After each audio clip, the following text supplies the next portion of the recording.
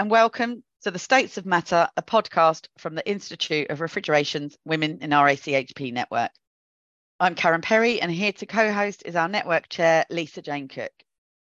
This episode, continuing our theme discussing subjects of interest for our industry's women, we talk about allyship and how important it is not only for women, but for all marginalised groups to promote and aspire to advance a culture of inclusion through intentional, positive and conscious efforts. I'm excited to say hello to the founder of our network, Mr. Steve Gill, a known ambassador of our refrigeration industry and ally of many.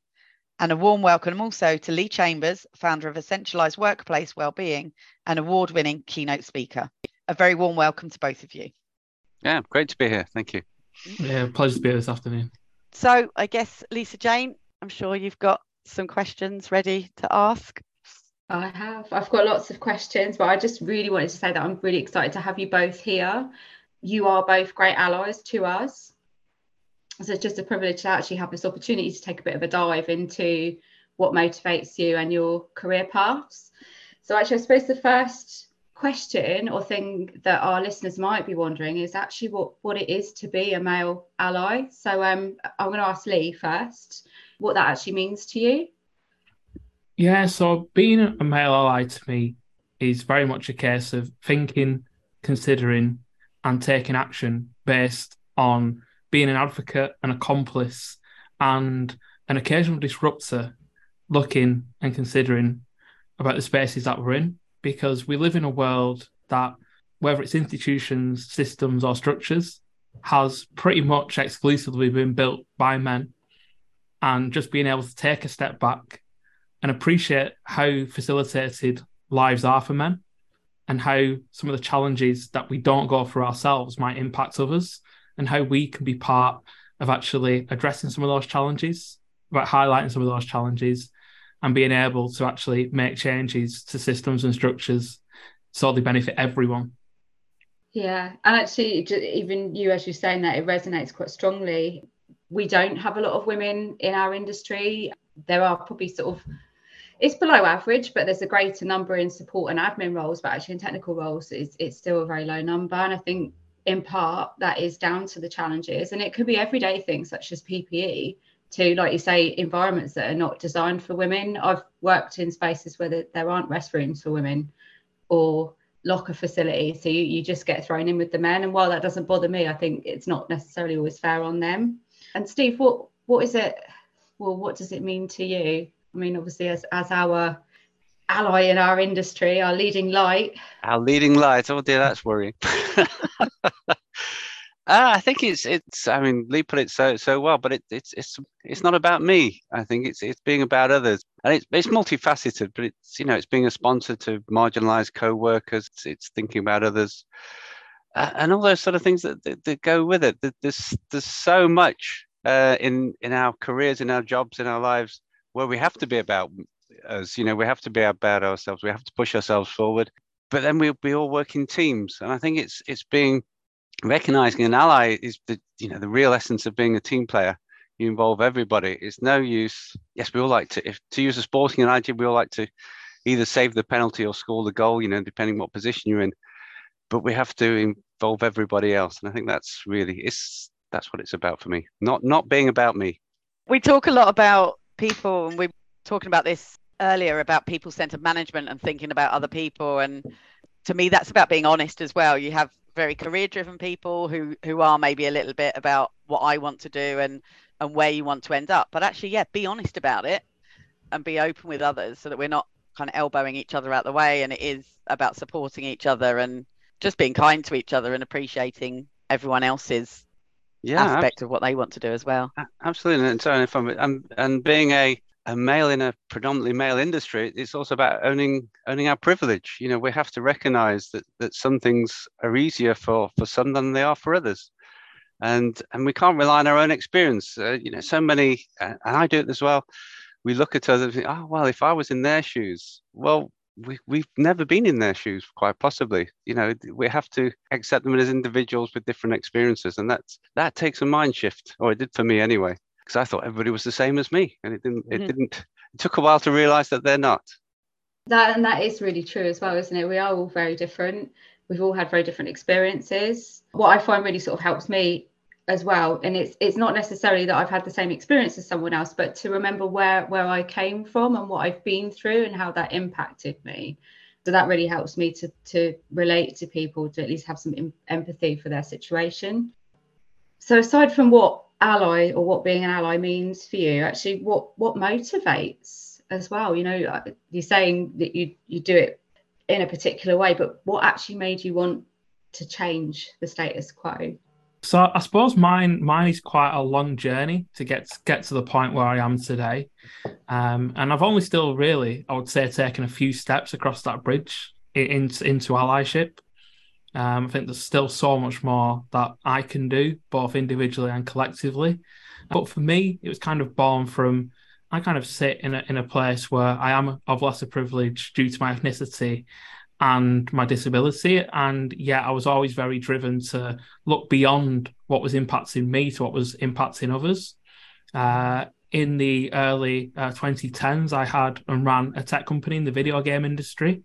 And we had a 70-30 gender split in our team, which at the time was seen as progressive, but actually reflecting back made me not as aware of some of the challenges as I should have been. And I didn't listen to my female employees' specific challenges as much as I could have. And it took me losing the ability to walk and spending, a lot of time recovering to actually start to process that and realize. That kind of took me on a pathway where I spent 4 years as a stay-at-home dad. And suddenly, after spending a whole lifetime in male-dominant environments, I spent a lot of time in female-dominant environments and heard stories of grandmothers who were the first generation into the workplace and everything that they'd faced, and the stories of mothers, the discrimination they'd been through, the NDAs they'd been forced to sign, the abuse and harassment they'd had. And I just finally got space to listen. And that's really the kind of the first step in allyship, is being able to listen and be curious about other people's experiences. Because as Stephen kind of said, when you do that, you realize that you might have started your life on the starting line. Some people started outside the stadium and are still at a point where they're by your side to this day. And you never know how far someone has traveled until you sit there and listen to their stories. And that's kind of now taken me onto a journey through my own work where, I do a lot around well-being as a concept in the workplace. And I was just shocked to hear at the lack of, gendered health kind of insight into how well-being was being delivered in the workplace, because there are significant challenges that women face in the workplace that, well-being strategies just weren't considering. Things from menopause through to menstruation, through to specific challenges around fertility, stuff like, PCOS and endometriosis. And there's just the awareness in the workplace was just not there. Why? It's another kind of structural concept in society of keeping these topics as muted things that are considered to be almost dirty and taboo. But it's just health, natural. Why? And I just got rather angry at the lack of fairness and the lack of exposure to these things, to a point where I said, like Stephen said earlier, I've got an element of power, an element of privilege, a platform. Why don't I use that in a proactive way to challenge and bring other people on that journey, while actively working behind the scenes to seeing what I can dismantle, tinker with, challenge, and really cause a little bit of friction, because that's how we often start fires that create change. I'm going to say, what a fantastic answer. When you asked the question, I'm glad I let Lee went first, because I was going to say listen as well. For many of us, listening, is just waiting to get our answer back. You really have to actively listen, and that's helpful in many aspects of life. And it's not until you either, as Lee, found the space to do it, or you do it consciously, that suddenly you hear a lot more. And I think I became a sort of a confidant to co-workers who were sharing their experience. And once you hear them and you really hear what they're saying, it's quite horrifying. And I think Lee touched on it, but being, I kind of said friction or something, or being, creating. It is really about see something, say something, or do something. You cannot be a passive listener as well and be an ally. You have to actively listen, and then you have to act upon that. See it, say something, see something wrong, hear something wrong, act upon it. I think that's key to it all. I don't think that answered the question. It's really building on Lee, because I was so impressed with Lee's answer about listening. I thought, oh, I wish I'd said that. What sort of response do you find that you get maybe in sort of larger corporate companies when talking about allyship? Do you get a kind of an immediate recognition, or do you still get a little bit of a blasé feel from men particularly? It's quite interesting, Karen, because as a topic, allyship's become almost a bit of a challenge. There's a massive gap between people saying they're an ally, but actually doing the work behind the scenes and actually making a difference. Some people have taken the badge and feeling good about it, but not actually inciting any change, which is kind of making the topic a bit of a challenge. From a company's perspective, we generally see like a small group of men who are really actively engaged, but then a really wide set who are kind of like started to lean in, but are not really sure what to do.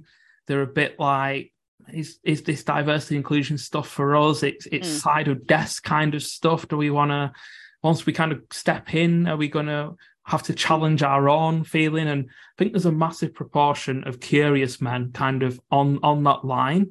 But the reality is that for a lot of men, you need to look at yourself first before you start on the journey. And what I found is there's two really interesting camps, like a group of men who in a bit of a paralysis because they felt they used to be the good guys. They were the ones who, they weren't directly harassing women. They weren't the ones who were causing significant challenges and doing things that were, overtly misogynist. So they felt they were the good ones, but actually they've realised that my kind of tolerance and passiveness has actually meant that these things have continued to happen. So actually I'm not very good. And I'm a bit like coming to terms with that before I move on. And a kind of a group of other men as well who are like, I have to unpack my own emotions before I can go. And I have to look back on the things that I should have called out that I didn't, that I feel ashamed about. And I need to reflect back on the things that I've said, that I'm guilty, and feel disappointed in myself. And the challenge is that a lot of men are not the best at unpacking those negative emotions to kind of start and kind of have that ability to start to move into it. Some organizations are better than others, but there's still a challenge where a lot of men are like, but if we do this, if we set off on this journey, if we create gender equity, it's going to take away opportunities from me. It's going to take away opportunities from men. It's like it's going to be a disadvantage to me. And we're seeing resistance. But what I'm saying is this isn't about men versus women. This is about collaboration. This is about creating more equitable spaces for everyone. And actually, it's not pie. You're not going to get less if we generate equity for women. You're just going to have a better team to bake a bigger pie together. And everyone's going to get more pie. And who doesn't want that? I love that. And I think, unconsciously we do sort of unconscious bias as well, that we all think that we're open. And like you say, you probably look at ourselves in history or what we've done throughout our careers and long careers of different things or maybe that wasn't right. But actually it's the acknowledging it and changing now is what's important.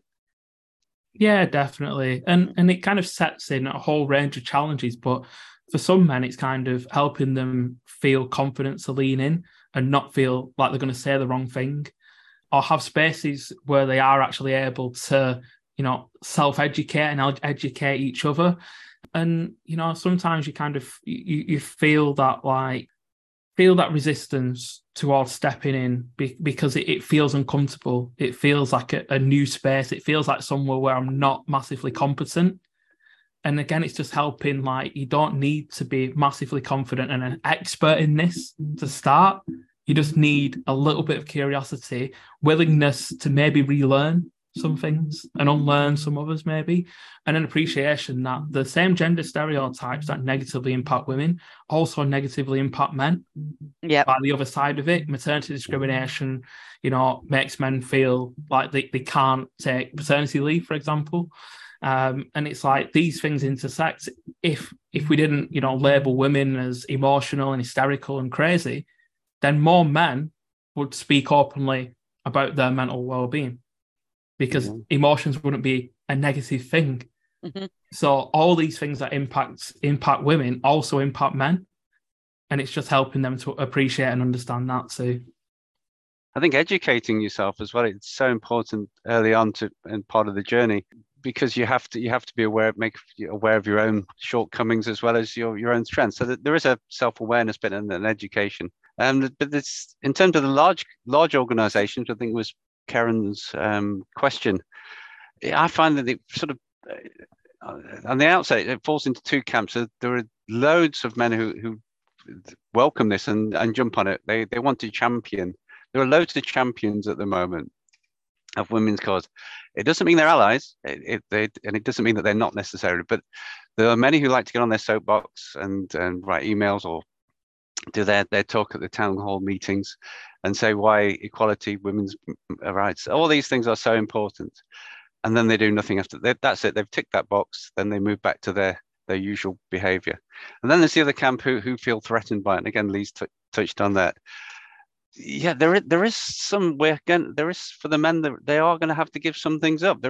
He's right. The pie is greater for all of us. At the same time, it doesn't mean that the pie is exactly the same as it was. And so there is an element of, I can't go on doing what I've been doing. There has to be a change. But I think in large organizations, particularly, and I mean that in not necessarily the workplace, in large groups, I think creating a community of allies is one of the things. You can help bring the right people out. You can encourage others to involve.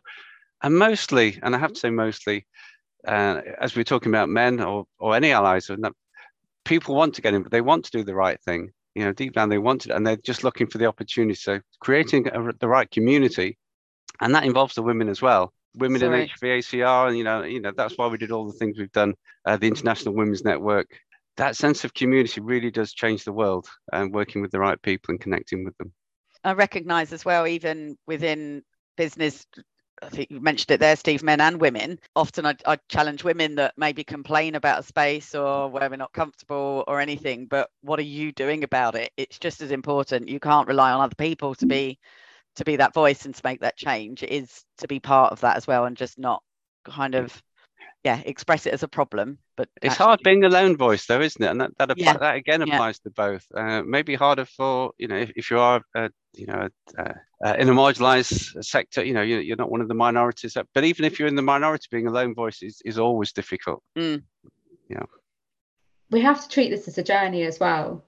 I think often people sort of like put off even starting it, because it is a really big change. It's a really big shift in not only our sort of environments, but it is in your own mindset, and you have to be ready for that change to start off with. So you need to have yourself in that right place, but you have to also accept that you're not going to be perfect from the off. So no one is suddenly an ally overnight.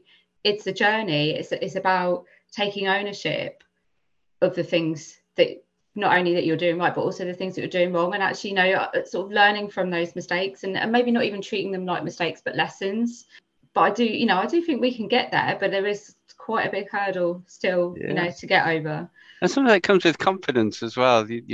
We're all at different stages in our career. You've said it's a journey. We're all on individual journeys. I know certainly from my own perspective, I wouldn't have long ago insisted on, the panels. When I was first invited to be a judge on a industry panel, wow, that was a big step. If they all turned out to be old white men, I'd have been quite happy. I was just part of that. I was just happy to be a judge. But as you move along that journey, and we're all on different journeys, and confidence comes with that experience, I'm now able to say, no, unless there's, unless I insist on a diverse group, and that's something that if we're all on that journey, we all grow together with it. Yeah, definitely. And in a similar way, you look back and you realize that it's not necessarily intention, but you don't always know what you don't know. That's not an excuse to just not know anything and not continue to learn and develop as a human being. But there's that consideration where it is a journey, and I kind of reflect back, and the seeds of this were planted for me, 2016, 2017, 6 years ago. And I think sometimes people see that, suddenly someone becomes vocal and feels confident in expressing it, and they feel that they've suddenly come from nowhere and had this epiphany moment. But actual true allyship is a formation process. It's like fermentation. You almost need to bring stuff together and let it stew, and you kind of put together some of those dots from your own experiences. You go out there, you self-educate a bit, you go back, you test, you observe. It's very much like a scientific experiment. And it's not that you just turn up one day and you're suddenly, a really kind of powerful ally in a space, and you're able to be vocal, but also know when to decenter and deplatform yourself, and when to help others become amplified from the marginalized groups you're an ally for, knowing when to put people forward and when to kind of remove yourself. These are things that you're never going to get them right straight away, but it's called, we live in such an outcome obsessed world that people want to become really great allies straight away after doing a course, and it's just not the case. It really is a developmental process, because you are advocating for something that you probably unlikely to have been through a lot of the things and have direct lived experience. But that listening aspect, you gradually just get more jigsaw pieces to put together so you can feel more confident to explain to another what the jigsaw shows. And I just think it is a matter of time. But what's really funny is I went back and talked to my female employees after being unwell. And what I heard was quite amazing, because I just simply wasn't aware of it because I'd not asked the questions. And actually, sometimes it's the power of the questions that you can ask that will incite the answers that you get to able to find a few more of those pieces. But like Steve said, there is no perfection in this. There is just a creeping step of progress every now and again as you open yourself up to learning, open yourself up to others' experiences, and just appreciate again that, we all start in different places. And once you kind of think about the things that people might have been through, it gets you curious about just that wider humanity piece, because everything comes back to just being a good human. And for a lot of men, they started the journey because they wanted to be a better leader, or they wanted to be a better partner, they wanted to be a better father. Quite often, it's not a business case that gets men started. It's wanting to be a better human. It's funny you say the father thing, because I get a lot of messages from men who now have young daughters that are asking me, how can I promote these careers? How can I, create a better world for my daughter? And that I absolutely love. When you've become a father and you've had a daughter and all of a sudden the penny drops, you don't want that world for your daughter. Sort of going back a bit, you talking about being a stay-at-home dad and the fact that you use that opportunity to talk to women and to understand the things that they've been through. But I'm quite curious about how you were received in those environments, because there probably weren't many dads on their own with their children. They do go along with mothers sometimes if they've got a day off, but actually to go into that environment on your own, how did you feel about that? Yeah, so I think at first, when I actually floated this idea to people I was connected to, I got some interesting responses. Someone referred to me as well, that's a bit of a loser thing to do, isn't it? So someone said it was like the equivalent of career suicide. But some others were really supportive and said, just go and be that example in the room and show those, young toddlers, those young boys who are toddling about, that this isn't just a place for mummy, but it's a place for daddy as well. And it just got me thinking how I could potentially role model that. I suppose what it kind of made me realise, in the space, what you find is some mothers were more welcoming than others. Some warmed up a little bit over time. Some of the ones who were maybe a little bit standoffish at first were probably the ones who, after they kind of got to know me a little bit, were the ones who probably felt safe enough to share some of the more shocking stories. And someone said something recently that I'd never thought about it at the time, but the fact that, mothers were actually willing to talk to me and open up about some of these things must have meant that they felt safe to do so. And how many spaces do they actually have to be able to do that in the everyday world? And that really kind of made me think, because how many things, I suppose it comes back to the systemic thing around women, or the way things are communicated and the way systems and structures are. is that it makes women think that they are the problem and therefore they should blame themselves. And you look at the messaging and it's always, well, she shouldn't have gone there. She shouldn't have walked there. She shouldn't have worn that. She shouldn't have asked that question. And it's only now that we're creating a space for people to be able to share these things that women are realizing, actually, it's not me.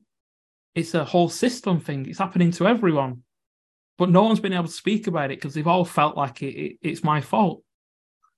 And I suppose, hearing that in that space and the share, because one person would start to share something and then another would kind of join the conversation and be like, that's happened to my friend as well. And then someone else would join and say, well, that didn't happen to me, but this did. And all of a sudden you're just exposed to a whole world of experiences that you've simply not got the lived experience of. But it just shocks you to realize what other people are going through, and you're kind of floating through life oblivious, not even aware of it.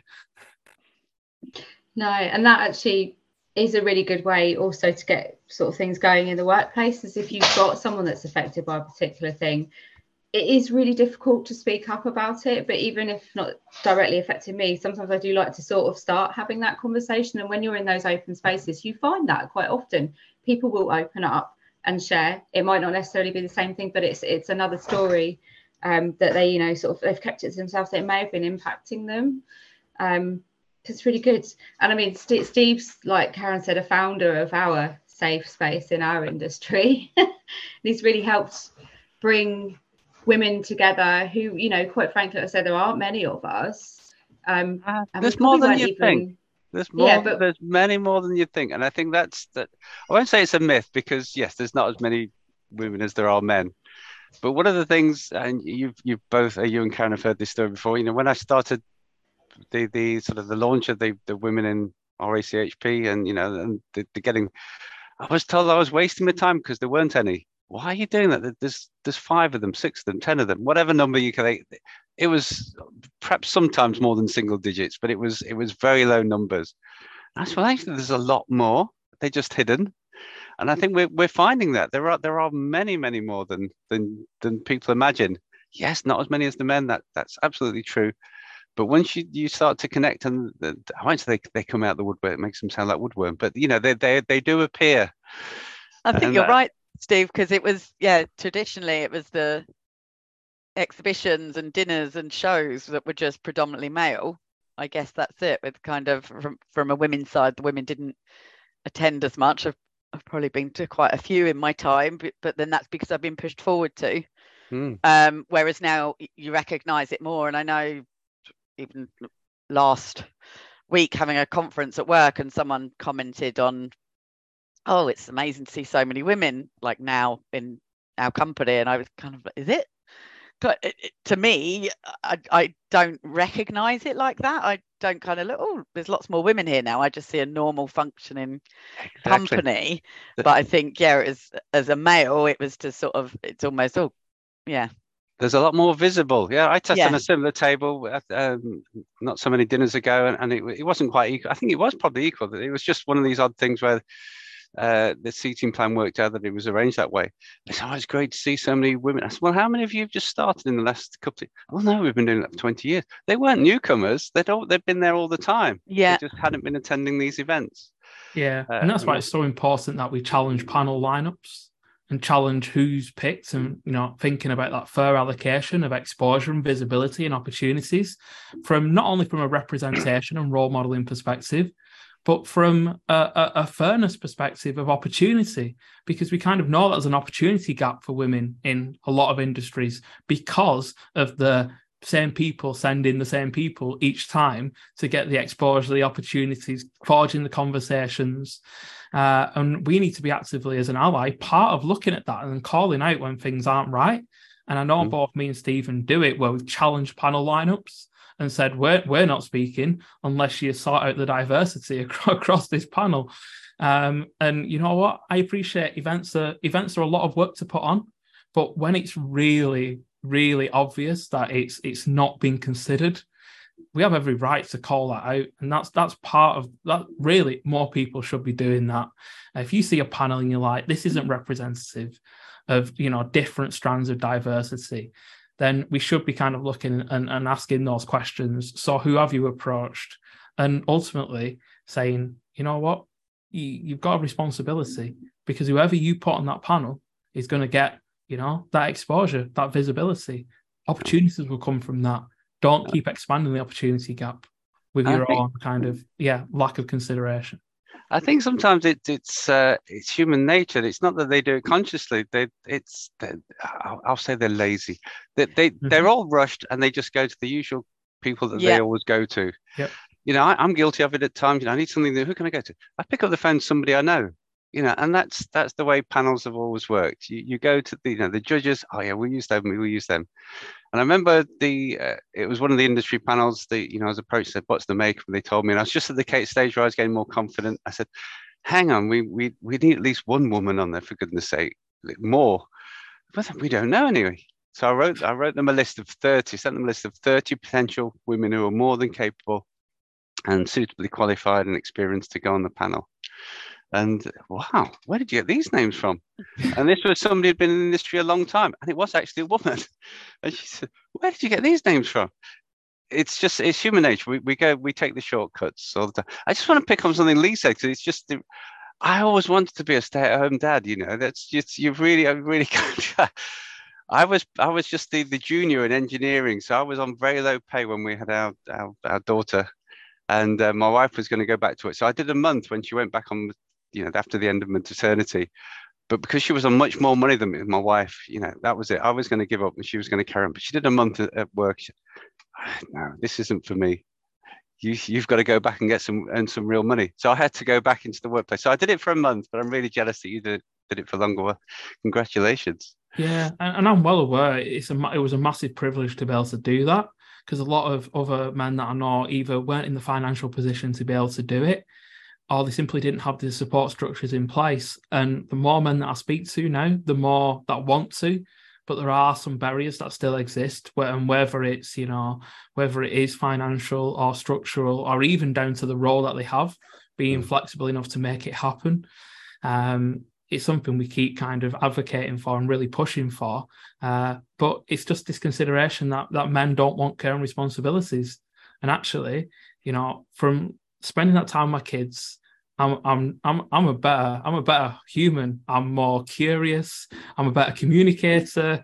I'm more present.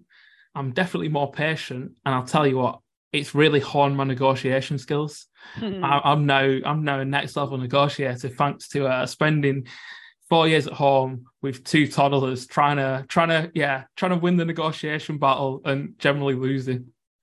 It's worse when you have 2 as well, isn't it? Because they tag team. Mm-hmm. You get railroaded into things. Numbers. You say yes to something, like one will ask if they can have fruit and the other asks for ice cream, and you're saying yes to the fruit, but the ice cream won. And it's all pre-planned as well. Yeah. It's really funny. But 4 years at home would be amazing. Like with my first, I had 6 weeks and then I was back full time. Part of that was financial, but part of it also, because I was working in a role that was traditionally filled by men, there was no flexibility in that role. So it was a case of you're either off or you are back full time, and that is it. That's a really good point. The whole workplace and the volunteer space and just about everything to do with it is evolved around a predominantly male model, and that's the way it's always been. So to challenge it, you're not only challenging the presence of the men, you're challenging the way they've worked for a long time, including the women. We've always had meetings at this time of day. We've always done this sort of thing. They go, no, you don't have to. Why not rethink everything we're doing?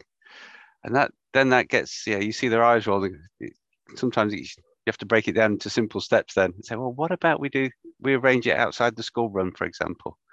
Oh, yeah, okay. Then you have to break it down.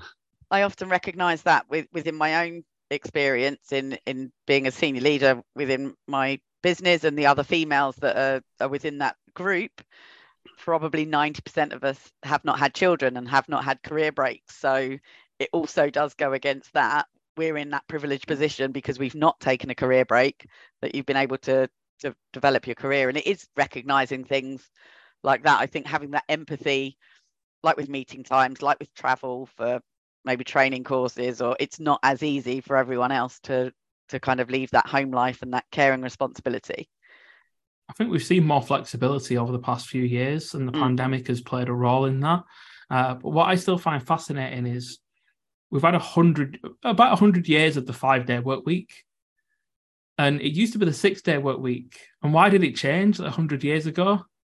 Because too many men were going to football on Saturday and not going to work. That's the reason why it changed. Right. So, we can actually make quite a significant change. But yeah, why not have, time with your kids? That's probably more important than the football at the weekend, right? We can have But no, it's good to see flexibility in the system.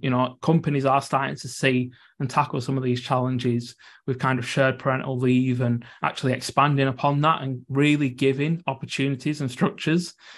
Part of it now is the supporting men to feel supported through the process, because it still is in a lot of organizations seen as, taking care of responsibilities and putting a pause on your career, which I hate that kind of terminology. It's not. Your career is going to span for years. Like, I'm approaching 40, but I don't know when I'm going to retire.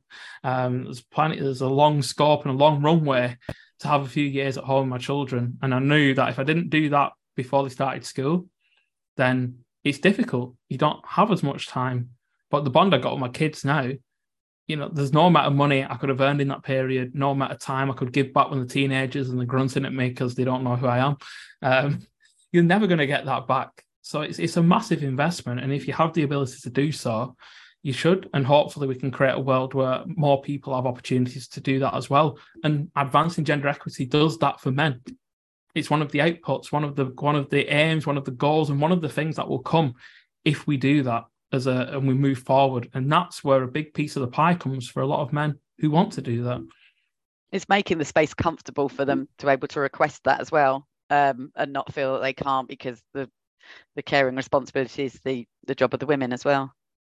Yeah, and I meet a lot of women who have caring responsibilities upwards and downwards, and that's just standard. That's just what you're expected to do, and that plays a significant role as well. It's those expectations when we can make places comfortable for men to also step into those roles, feel more confident to do so, and have the capacity. Really, a big part of it is about redefining what masculinity is in the modern day, and that can be taken either down two pathways. One, to create a more modern masculinity where kind of caring, empathy, compassion are traits that are valued, or down the other way, which we don't really want to talk about on this particular podcast. Yeah, I do actually still think we have got a long way to go. And like you say, there is a lot of companies now that are creating that kind of flexibility, but I wonder still other bits that we're missing. And it's not something that people talk about a lot, but you're having this wonderful life event and then the most terrible thing happens and perhaps your partner loses a baby like mid-term. How often do we think about the fathers in that situation? Or like you say, sort of upward care as well. So when you lose a parent, or there's so much that we just think, well, you'll have a couple of days off and that means you've got time to get everything in order, but we're not actually dealing with the emotional side of it. And it would be nice to actually get to a situation, and while all the time we're always talking about improving equity for women, it is actually having like that backward thought and actually reflecting on what it is like to be a man living through those situations as well. Yeah, and that's where it runs in tandem, because if we're able to actually look at things that impact both sides but maybe a bit differently, such as fertility challenges, child loss, it impacts both sides. Obviously, one more directly because there's a physical aspect to it as well. But if we start to look at how we advance on one side, it pulls both sides together. And actually, it stops being about sides and starts to come about collective support, which is, trying to weave things together rather than it being like these two distinct and separate, appreciating that there are differences, but starting to celebrate the commonalities in how we can make, workplaces better for everyone. Allyship is about helping foster those connections so both can move upwards together. yeah, it's not about giving up that privilege or power that you have. It's about using it to change the system so that everyone can rise. Yeah, one of the just you're making me think on a sort of my mind went on a tangent when we're talking about allyship and all rising up together. My mind went off to the STEM thing, which I know, and STEMazing, which is Alex Knight's baby and brainchild, which both, well, certainly Lisa James. But have you been on STEMazing, Karen, as well? I am currently doing it. You're currently doing it. So I have my first lesson on Friday. Yeah. Which I'm not nervous about at all. But it was just the allyship. It's it's been traditional that the men go, because of we were the guys going into the schools, particularly the older ones, as gaps appeared in their work schedule or the seniority that they could make the time to go into schools. And then now with far more women are going in, which is great, and the unconscious bias of being formed with children, all that sort of thing is probably part of a separate discussion. But it did mean the men having, in a small way, having to give up something, because a few men came back and said, well, why are we doing this for women? Why are we not doing STEMazing for men? Well, we can, but sometimes you have to make this difference. And there is something about giving something up as well. So it's not just the change. Being an ally also means sometimes taking that step back and saying, no, we have to make this room for them. And it was something, I can't remember what Lee said. There was something, he didn't mention STEM or anything like that, but it was just this sort of making space and stepping back, which is so important. It's such a key. And it went back to your first question about being an ally. And it's not always but being the person, I'm going to go into school and I'm going to tell those young girls they really could be engineers. I don't think it'd be right. It's far better if others do it. Sorry, I went off on a tangent, but it's something Lee said that took me there. Yeah, I think it's giving up that fair share, isn't it? It's not giving up something, it's just allowing a fair share for everyone. And I think, Steve, I've heard similar in kind of why is it women only, but when you are part of that group, you do appreciate that it is pushing people forward that wouldn't necessarily normally do it themselves. Yeah, and I just think it's that case again of where people start and allowing people to catch up. And I try and phrase it in terms of like a bit of a race, because everyone can conceptualize that. And what's even better is I'm meeting with Alex on Tuesday, because we're going to look and see how we can potentially collaborate as well. So I think everybody on this call would sing Alex Knight's praises. So again, like, we have to thank Steve for that introduction in our industry. Alex messaged me on LinkedIn probably about a year before Steve suggested that I should look at her, and she said, we're putting these videos together of these women in STEM, we want to put you on the website. And I looked at it and I thought, yeah, maybe. And then actually when it came to it, I just didn't have the confidence to do it. And then you fast forward 12 months and Steve's introduced her to our industry, and all of a sudden I'm going on this program with her, and then the result was I made a video and it's on her website. It was a really big leap forwards. Yeah, and what was really powerful is when I was first introduced to Alex about 18 months ago, I went on the website and saw you, Lisa Jane. So before I met you in person. It is lovely to be in this community and to have the kind of company that we do. And obviously, Lee, we've met you through the Rising Stars. But both you and Steve have had so many awards for the work that you've done. And we know, and I know the same thing. I didn't start off as a D&I advocate, but it's kind of where I've ended up. And it's just like, so you've got to start that journey, and it's, where you sort of come from and where you're going to. And this isn't the end of it. And I'm sure that we're all still going to be knocking around together for a few years to come. Yeah. I think the power of social media as well. I saw our friend Kat Parsons won her Diva Award as well this week, which is great when you kind of do see people that you've kind of been networking with and talking to that are actually just, power of what she's doing is great. So really well deserved award. And I mean, awards, there is a bit of, is that showboating? Are we, why are we doing that? Is it self-promotion? There is perhaps a bit of ego in there. I love accepting awards. Who doesn't? But there is more to it than that, and I think that much more to that. And we're seeing the fruits of that, that visibility coming through now, and have them for a short while. It has been a long slog, I have to say. the issue, I think Lisa Jane said, the challenges are still very much there. Don't be completely fooled by these awards and this visibility that we've got. The challenges are still almost the same as they were, but the visibility is getting better. And it's thanks to you guys for keeping it going. We're definitely growing a team. And hopefully, in this year and the years to come, we're going to see more and more of our colleagues, peers, allies actually winning awards for the work that they're doing. We can't do this on our own, and we are stronger together. So we have to keep doing what we're doing to inspire and, really just build that team. And, we're not going to be around forever, and we probably won't want to do this forever as well. So it's creating that, for the future, isn't it? I think we recognise as well, don't we? It's the next people that, we need to inspire, mentor, that can then lead the way in their own networks and their own groups as well. Yeah. And if you do allyship properly, it is uncomfortable, it is tiring, and you do need a support network. And I think that's probably the biggest thing that I think me and Stephen probably do, is we are kind of like recruiters in that industry, trying to pull other people on the journey so they can also then kind of do the same to their networks. And I think it's very much an ecosystem thing.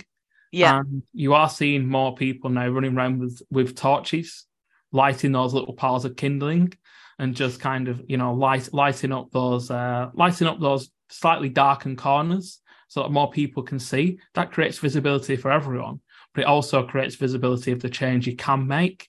And, I speak to senior leaders quite often, and there is a lot of, this inclusion stuff. It scares us a little bit. If we say the wrong thing, we'll end up in the papers. I'll end up getting sacked. Because of all this, I'm less likely to get a new position. There are a lot of concerns, but one of the biggest ones is I'm starting to feel a little bit irrelevant, because diversity and inclusion become something that's, a lot more powerful than it was 10 years ago. But actually, your relevance comes in being part of the change, not being scared of the change. And actually, that's how you will, continue to be able to make an impact way beyond your career, by actually being an ally now who works on dismantling some of those systems that aren't serving anyone, and works on really starting to think how they can, create a bunch of advocates, accomplices, activists, for the next generation, because they are very, very switched on to this kind of thing. Yeah. But they do live in a world of so many influences as well. It's very, very interesting world that they live in. Yeah, but your relevance changes as you and your influence changes.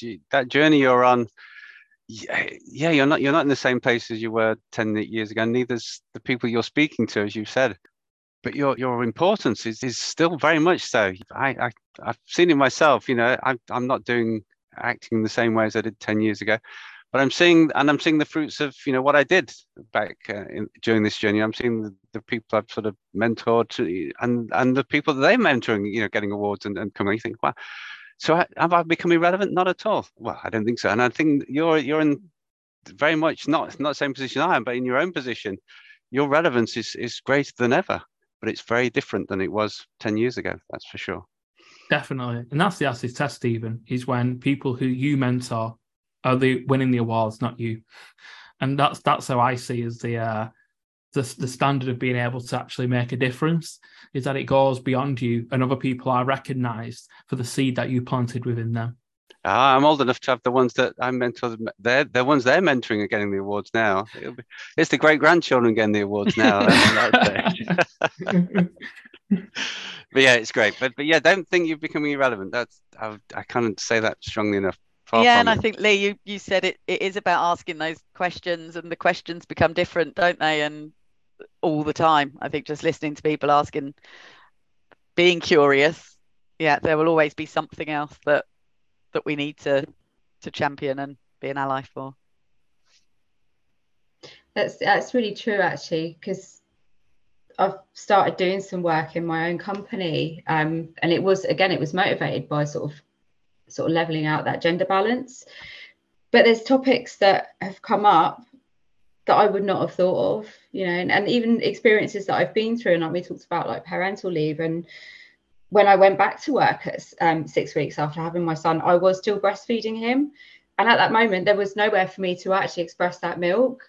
And then only a few months ago, that sort of come back up at work. And it's like, I've never even thought back to that experience. But the fact is that still hasn't changed. There is still nowhere for women to go. So it is that, like you say, it's that sort of asking those questions. And sometimes those questions and topics are still the same as they were, but you've forgotten those experiences. And, you know, so you need to put yourself back in those shoes or connect with the people who are going through those experiences at that time. Yeah, we are all learning. That is for sure. So I'm going to ask about your careers. So Steve, can you tell us a little bit about just a snapshot? Because again, I'm sure we could talk for hours about this, but where you started to where you are now.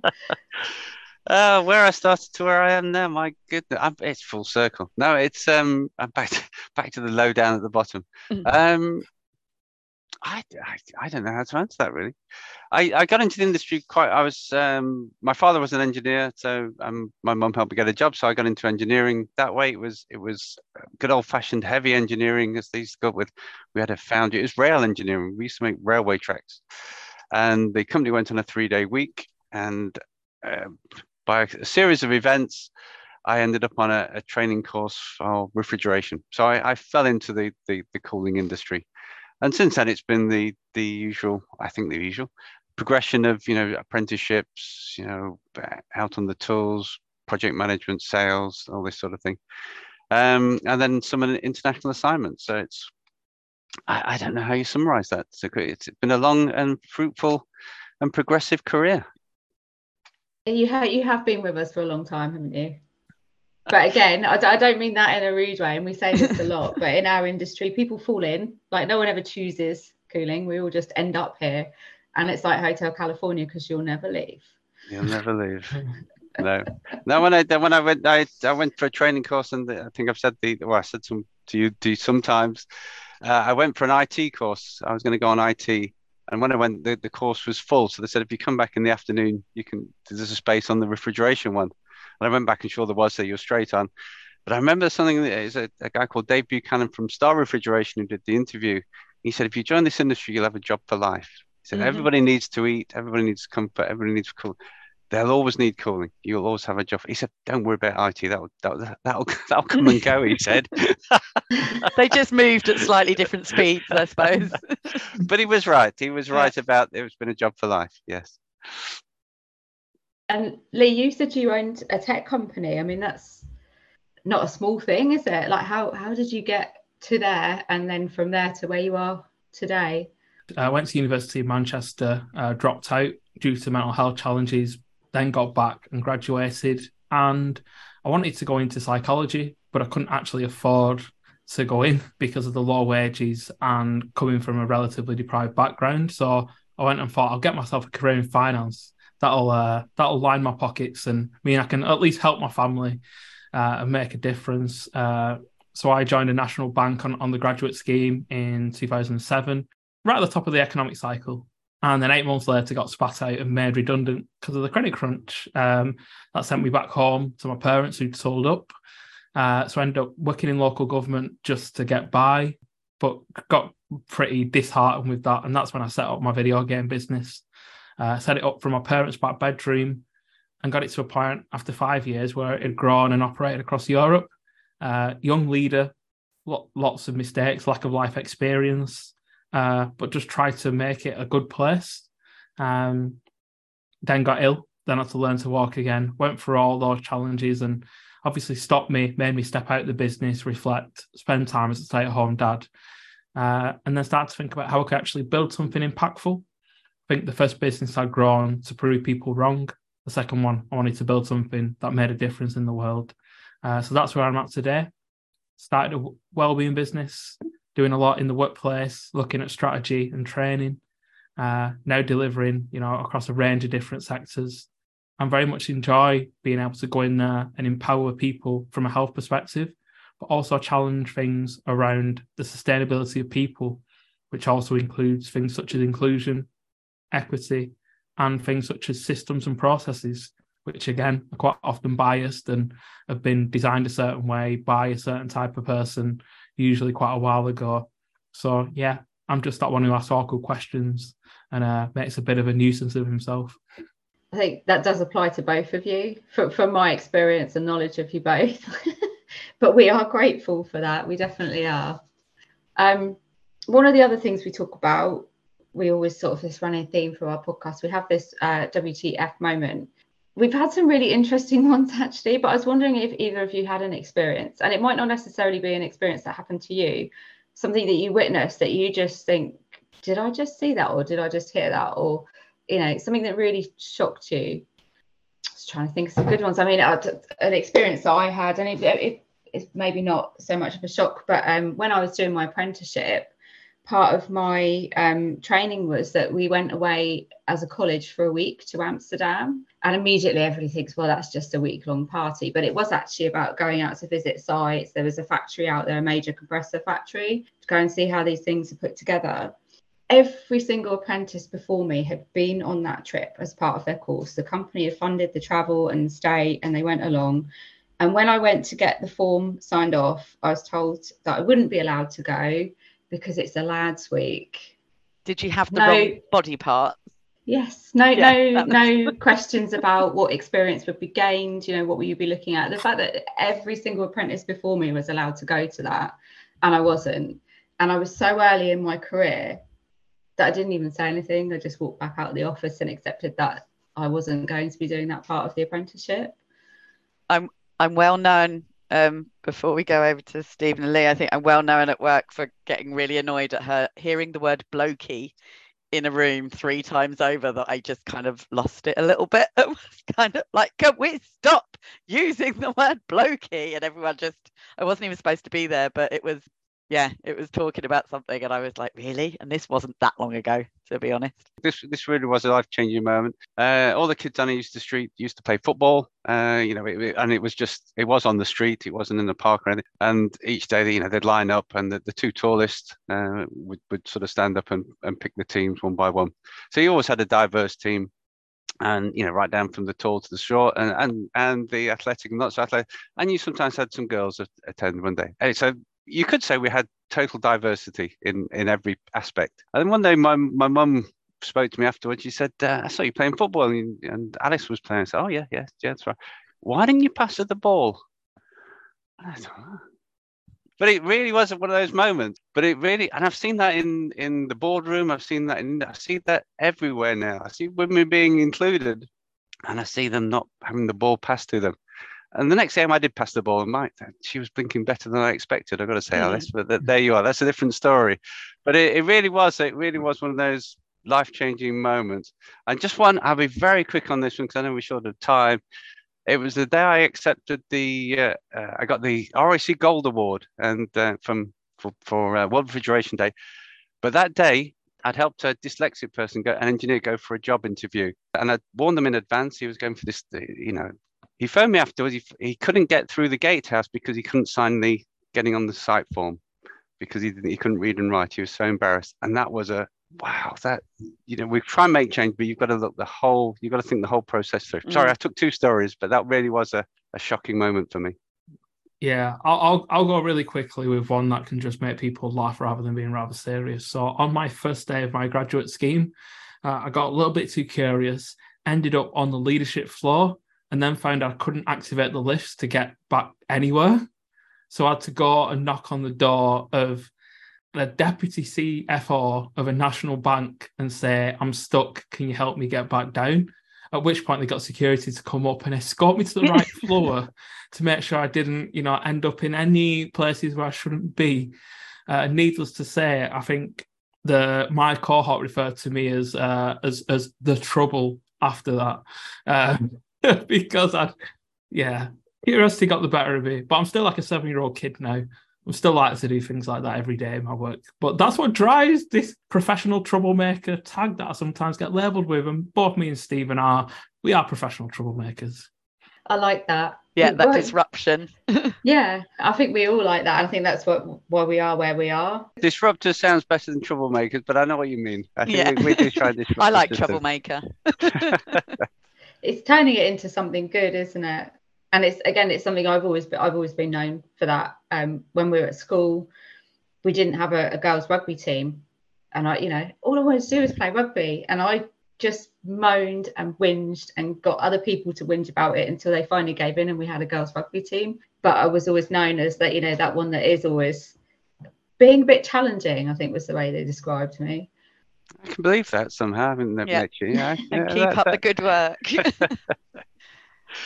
Just want to say thank you to Stephen and Lee. Lisa Jane, really, really good chat. I think, as always, I've learned so much. It's been really nice to listen to some of those thoughts and ideas, and certainly more about, asking more questions and listening as well. Thank you, everyone, for listening to this podcast. Hope you found it interesting and inspiring. Please download the rest of the series and keep an eye out for social media posts where you can listen again, see what's next, and share with your colleagues, and even let us know what you want to hear more of. You can get more involved with our LinkedIn group, IOR Women in RACHP, and help to spread the network. Please get in contact if you would like to reach out about anything where we can support you further. Thanks, everyone.